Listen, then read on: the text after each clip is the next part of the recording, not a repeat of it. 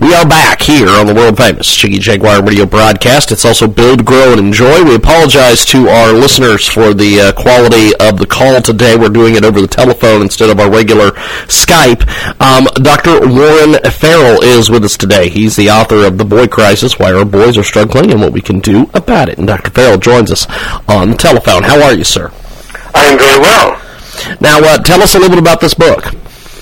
The book is, I started it about 11, I've been writing about men's and women's issues for all my life, and all my career life, and I started to hear, as some of the books were being translated into other countries, that from people around the world, that the boys were falling significantly behind the girls. Most of this was from teachers in classrooms, and so I started looking into that, and I saw that in all 63 of the largest developed nations, boys were falling considerably behind girls. They used to do better than girls in math and science, and now it's about equal or less than equal in math and science, and worse in almost all the other subjects, but especially in reading and writing, which are the two biggest predictors of success. And so I started to inquire more about why these 63 countries, and they were all countries in developed nations, and I started to see that the developed nations were, for the most part, allowing permission for two things. One is for divorce, and the other one is for children to be born to mothers who were not married. And in that group of children born to mothers that were not married, a very high percentage of them had minimal or no father involvement.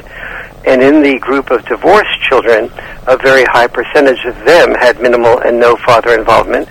And I started to see that the difference between the boys that had significant father involvement, especially in intact families, they were doing extremely well.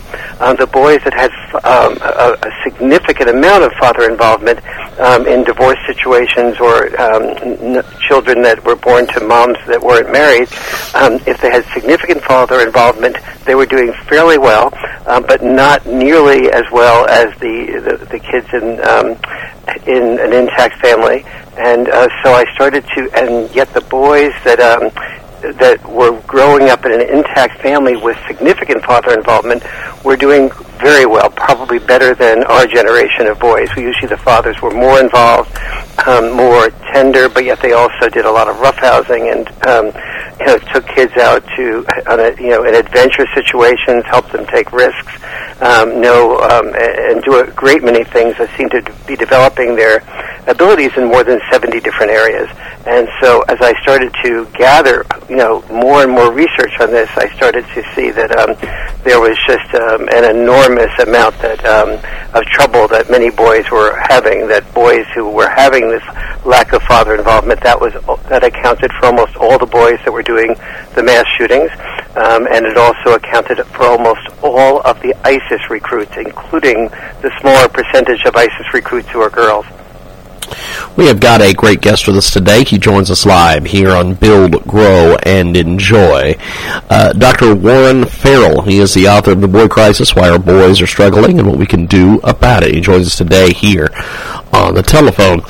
It's a crisis of education worldwide. Boys are 50% likely than girls to meet basic proficiency in reading, math, and science. Explain that to us. Yes, the boys have, especially without this dad involvement, have been falling way behind in almost all these areas. So, for example, the boys who are growing up in wealthy communities with schools with very good reputations are doing less well in math and science than boys who are growing up with a father in a poor community with a school with poor reputation.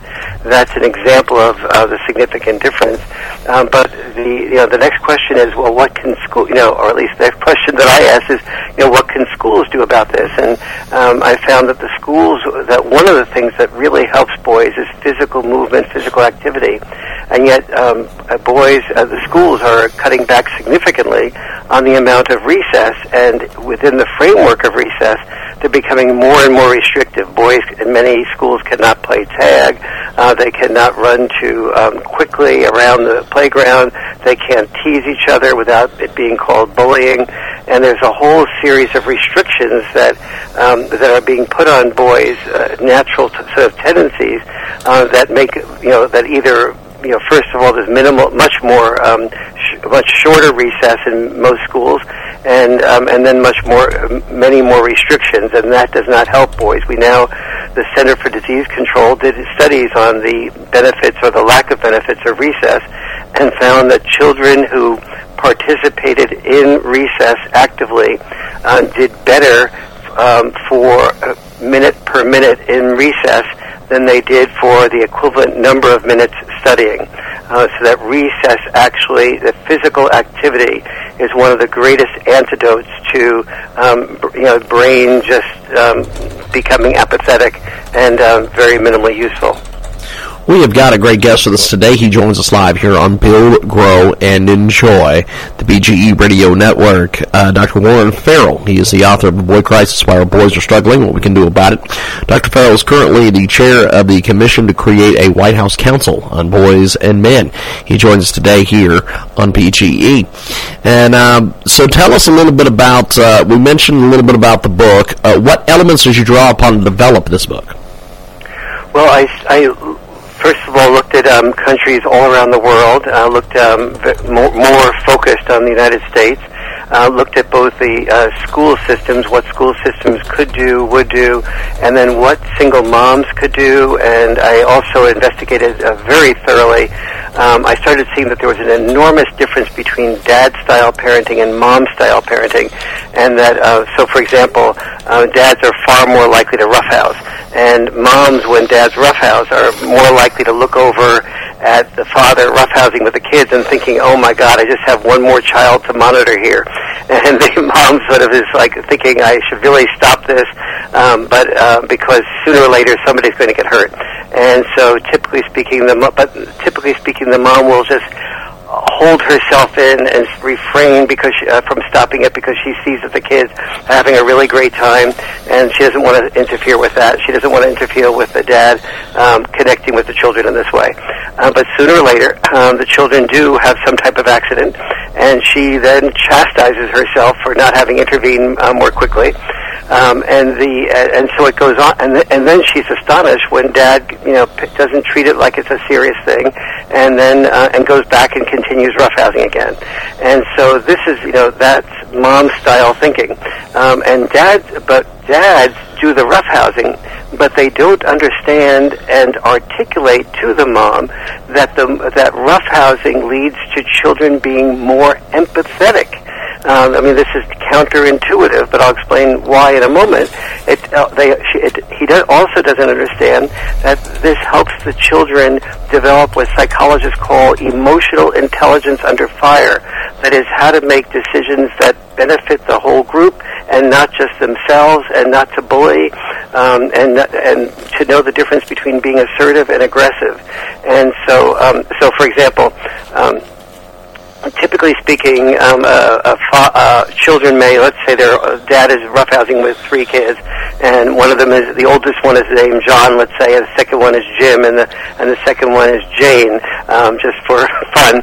And John, Jim, and Jane are on the couch, and they jump, and the wrestling match is about it's how to get dad pinned down before dad gets the 3 of you pinned down. And so the kids jump off the couch onto the dad's back, but in the excitement of it all, one of the children bullies the other one, pushes the other one out of the way, is too rough about pushing the other one out of the way, and dad stops the roughhousing and says, excuse me, John, you're not allowed to pick on your sister like that. You've got to, if you do that again, we're going to stop the roughhousing. And so the kids go back and either don't do that again, or very often do that again, because they're excited, and they go back to natural behavior when they're so excited and revved up. And and dad then goes, okay, no more roughhousing till tomorrow night. I told you this. You know the reason. and the kids go, "Oh man, that's a bummer," but what's happened is that the roughhousing has created a bond between the children and the dad. The children know they shouldn't be doing this. They've been warned. They don't like the consequence, but they accept the consequence without rebelling because they know dad is like a roller coaster. He's a source of great pleasure, but also a source of safety, and that this is part of the process. What dad doesn't explain is that what he's doing is helping each of the children feel aware and sensitive to what the difference is between being engaged in an exciting way and bullying or pushing around or abusing somebody else. Now, mom or dad could both explain this in a lecture, but dad is giving them the experience, and by giving them a small consequence, no more roughhousing, as a result of that experience, Dad is giving them not in a lecture, but an experience of when you're being assertive, and that's fine, but when assertive goes over that borderline to being aggressive. He's also teaching each of the children how to think about other people's feelings, other people's needs to get onto the back, to participate equally in the experience of getting dad pinned down and so on, and teaching them how to cooperate and work together. And so, but very few dads read, whether it's The Boy Crisis or any other book on parenting, to help them articulate what is happening that's so important and good for child development. And he doesn't say it, therefore, to mom, and moms can't hear what dads don't say. And that's just one of about 10 different examples of dad-style parenting and mom-style parenting that often lead to tension in the family that sometimes can, in worst-case scenarios, lead to divorce, that can then sometimes lead children to not having a lot of father involvement. We've got a great guest with us today. He joins us live here on Build, Grow, and Enjoy. Dr. Warren Farrell, he's the author of The Boy Crisis.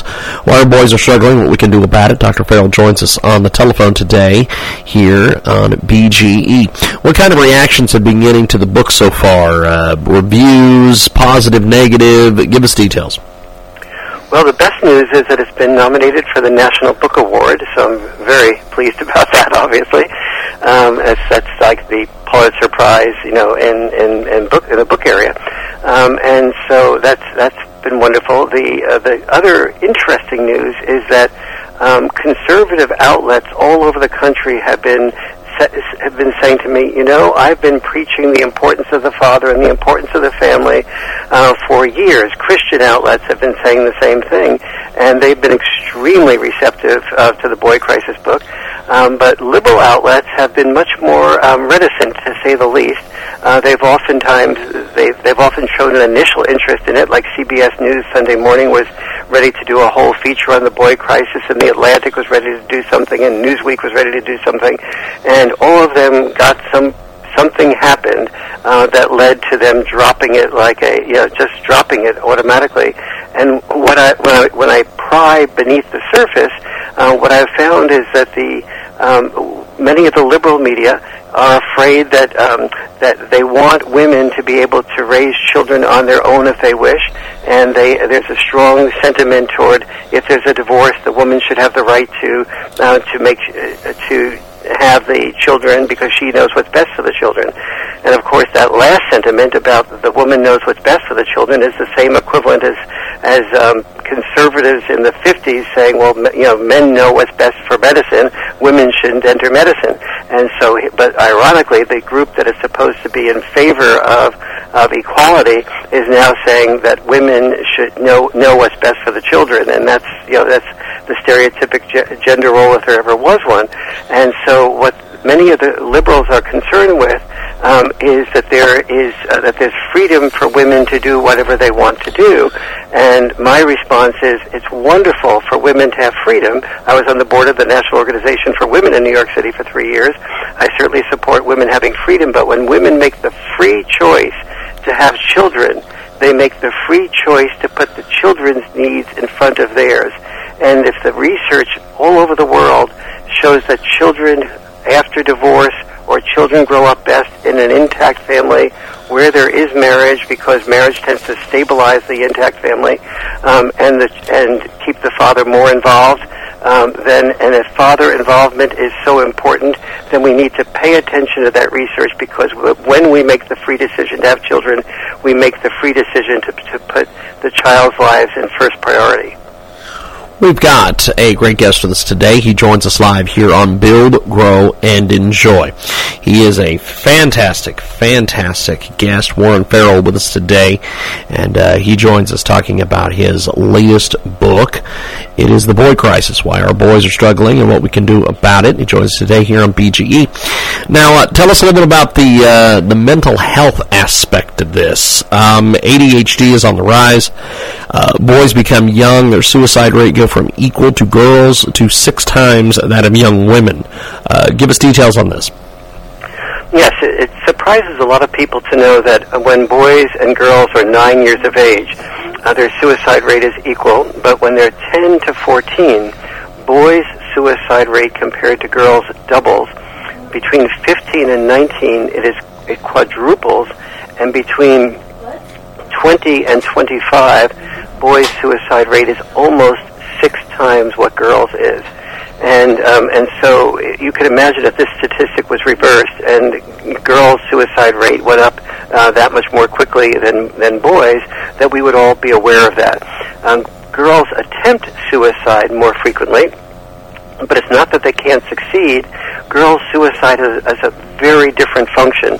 Its function is girls who attempt suicide, they believe that they have people who will listen to them. If they get them to put their needs, the girls' needs, take it from the back burner and put it on the front burner. And so therefore, the attempt of suicide is a belief that you can get help if people pay attention to you, that you have the resources to call to help you out. Boys committing suicide is feeling that nobody loves them, nobody needs them, there's no hope of that changing, and if they don't feel they have the ability to speak about their feelings or to other peers, without losing the respect of people. So in the fear of being able to express their fears and their weakness, they are actually having a facade of strength that is really an expression of weakness. And so girls, so this is a larger picture here.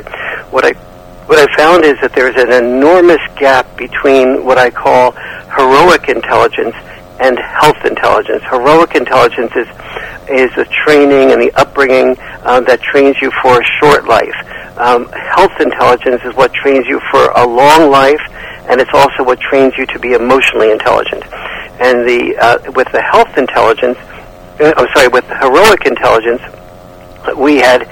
that was what every generation of boys learned, which was to be trained to be almost every generation had a war, and so parents trained their sons to be disposable in war, and often disposable in the workplace as coal miners, as loggers, as truckers, as firefighters, and so on.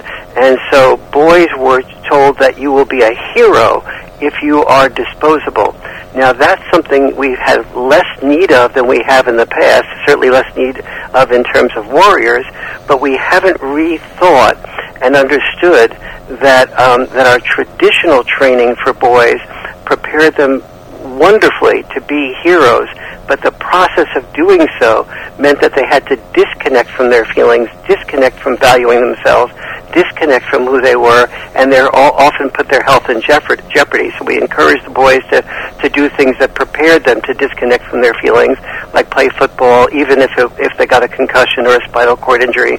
And we didn't want to look at the data that said that that this football is highly likely to be connected to spinal cord injuries and concussions and so on. And so we have to now ask a very different set of questions, which is, is the way we trained our boys to be successful in the past, what was good about that, and what is different between that and what will train our boys to be successful in the future, to have a long life of health intelligence, not just heroic intelligence. We've got a great guest with us today. He joins us today here on Build, Grow, and Enjoy. the BGE Radio Network out of Atlanta, GA. And a great guest today, Dr. Warren Farrell. He's the author of The Boy Crisis, Why Our Boys Are Struggling and What We Can Do About It. And Dr. Farrell joins us on the telephone. Now, this is also a crisis of purpose. Boys' old sense of purpose, being a warrior, a leader, a sole breadwinner, are fading. Many bright boys are experiencing a quote-unquote purpose void, feeling alienated, withdrawn, addicted to immediate gratification. Break this down for us, Doctor. Yes, really important question. So here's a typical male-female dad-mom difference in parenting. The father and the mother will both set boundaries the same way. They'll both say, sweetie, you can have your ice cream as soon as you finish your peas. And the child, of course, all of us children know that the child will test the boundaries in the same way and try to have as few peas as possible before they have the ice cream. And the difference is what happens after that.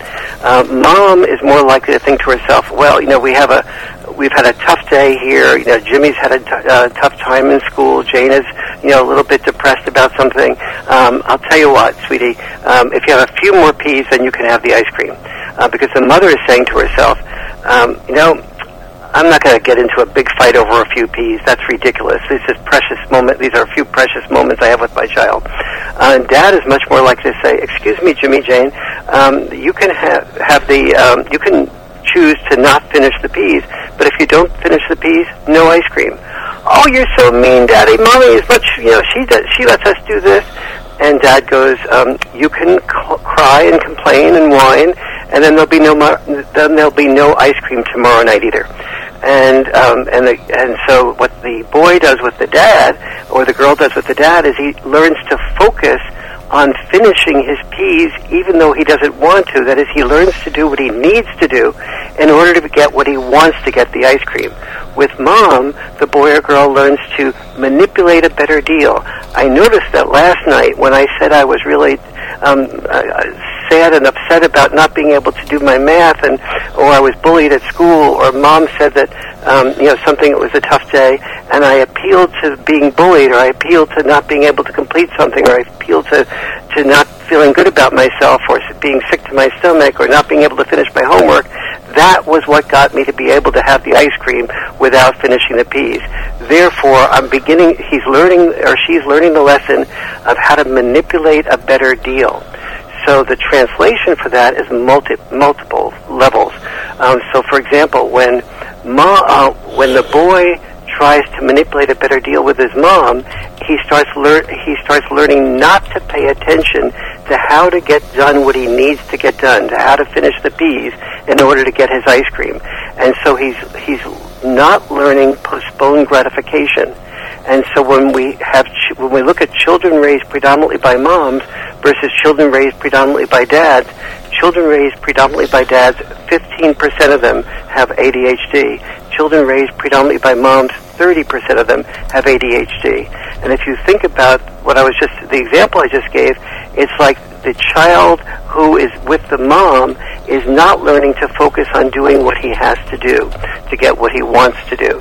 So when he goes to school and he tries to finish homework, he or she who is much more likely to be distracted by a text that's coming in, or an offer to play a new video game, or to get together with the other kids, and so they don't get their homework done, so they don't feel proud of themselves.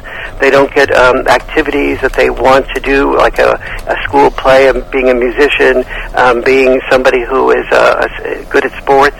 They don't do the discipline that's necessary to get that process finished. So they begin to turn inward. They begin to withdraw. They begin to play video games where they don't have to face rejection from other people. They begin to feel badly about and angry at school and their teachers. They see that mom and dad don't have as much pride in them. The shame often leads to withdrawal, becoming addicted to video games, and when it comes to boy-girl years, getting addicted to porn. The porn and the addiction to video games cheapens the dopamine that gets channeled to the brain, and the brain begins to lose gray matter, and the boys do worse and worse, and before you know it, they don't know how to relate to people in a way that's productive for them. That can, in the worst case scenarios, lead to depression, lead to suicide, or such anger at the schools that they want to call attention to themselves for one short period of time, and they take an AR-15 or whatever and shoot the school up. We've got a great guest with us today. He joins us live, Dr. Warren Farrell. Check out his website, warrenfarrell.com. That's WARRENFARRELL.com, or boycrisis.org. Check it out today, boycrisis.org. Pick up the book on Amazon, Boy Crisis. It is a fantastic, fantastic book. And Dr. Warren Farrell with us today. Also find him on Facebook, Dr. Warren Farrell. Before we let you go, my friend, what's next for you as an author? I'm thinking, I've been getting a lot of people who have bought The Boy Crisis have often started researching other books that I've written, and the one that seems to have the most demand is a book I wrote some years ago called The Myth of Male Power. But I wrote The Myth of Male Power in 1993, and so I'm going to be responding to demands to update it and get it out there in another form. And then I'm going to be doing a book on communication, probably called Role-Mate to Soulmate, or do a book on called Sex, Lies, and Video Games for part 2 of the Boy Crisis books. Fantastic. Well, I appreciate you making time for us today. Thanks for joining us here on Build, Grow, and Enjoy. It's just been a wonderful experience talking with you. You ask good questions, and you're a really patient listener. Thank you. I appreciate it, my friend. We'll talk to you soon. Have yourself a wonderful holiday. Thank you. Thank you, my friend. There goes Dr. Warren Farrell. And there we go. We are going to take a time out, and we've got more coming back here on Build, Grow, and Enjoy.